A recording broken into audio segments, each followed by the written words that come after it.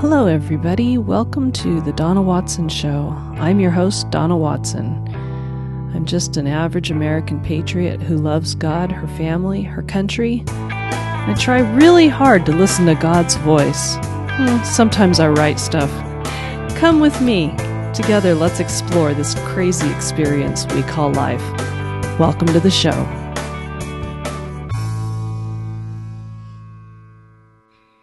Hello, everybody.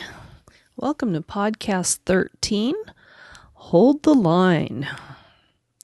Yesterday, we started looking at the beatitudes in Matthew 5, and today I'd like to wrap those up. We'll start with Matthew 5:6. Blessed are those who hunger and thirst for righteousness, for they will be filled. Have you ever been really hungry for something particular to eat?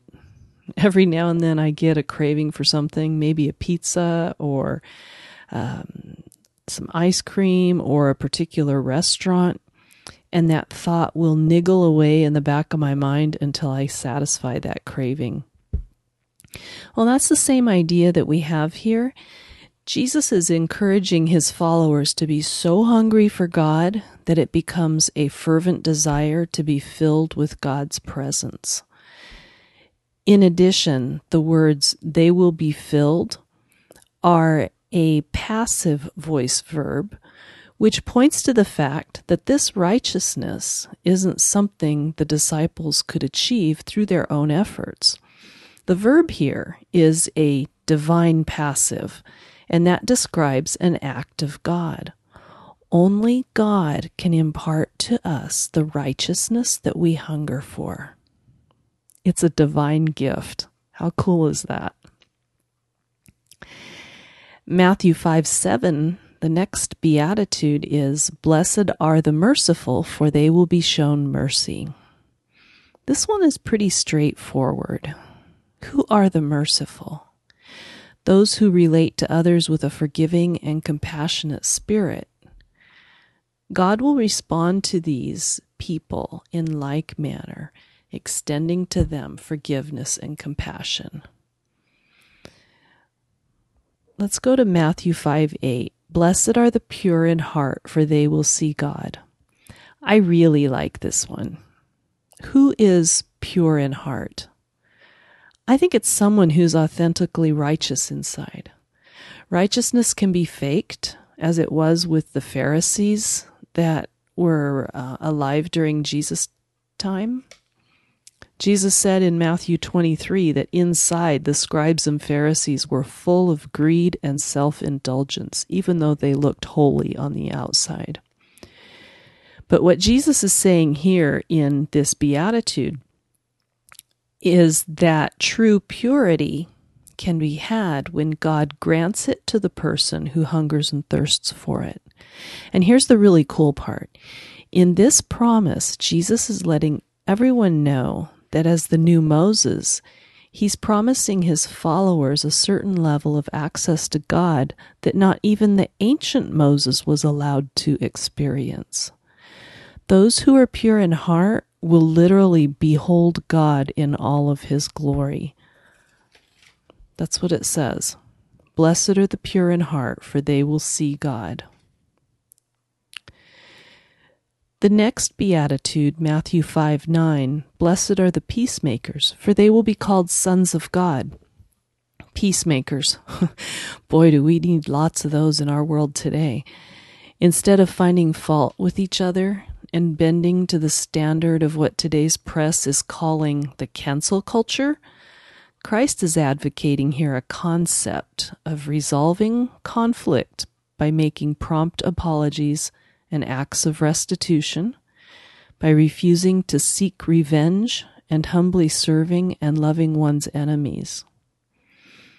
When we operate with these principles in mind, we emulate the heart of God, and in so doing, he will accept us as his sons and daughters at the final judgment.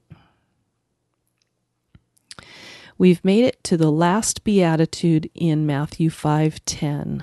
Blessed are those who are persecuted because of righteousness, for the kingdom of heaven is theirs.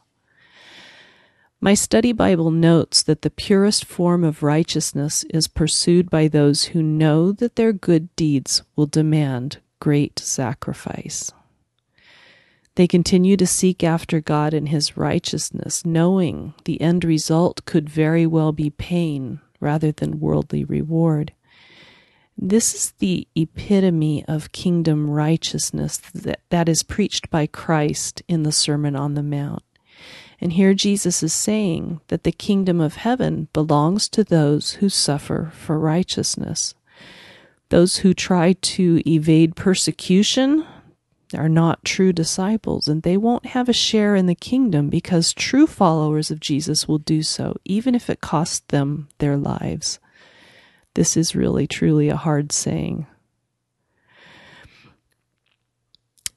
But, every kingdom maintains its strength through the power of its foot soldiers. And Jesus was calling His followers, and He still calls us today to be a new kind of foot soldier, one who throws his or her entire heart and soul into seeking after God and living by these principles of righteousness, even if it costs us everything. When a person serves in the U.S. military, they have to swear an oath to support and defend the Constitution of the United States against all enemies, foreign and domestic, and to obey the orders of the President of the United States and the officers who are appointed over them. Likewise, when we serve in God's army, we are called to similarly put our all into serving the King and living according to the code of righteousness that His Son Jesus laid out for us. This is how we hold the line against the powers of darkness. This is how we defeat the enemy who seeks to encroach on our communities and impose an unholy standard that does not honor God. So today I encourage all of my fellow soldiers, hold the line. Seek after God's heart. Allow others to see you live out God's principles of purity, holiness, and compassion and forgiveness.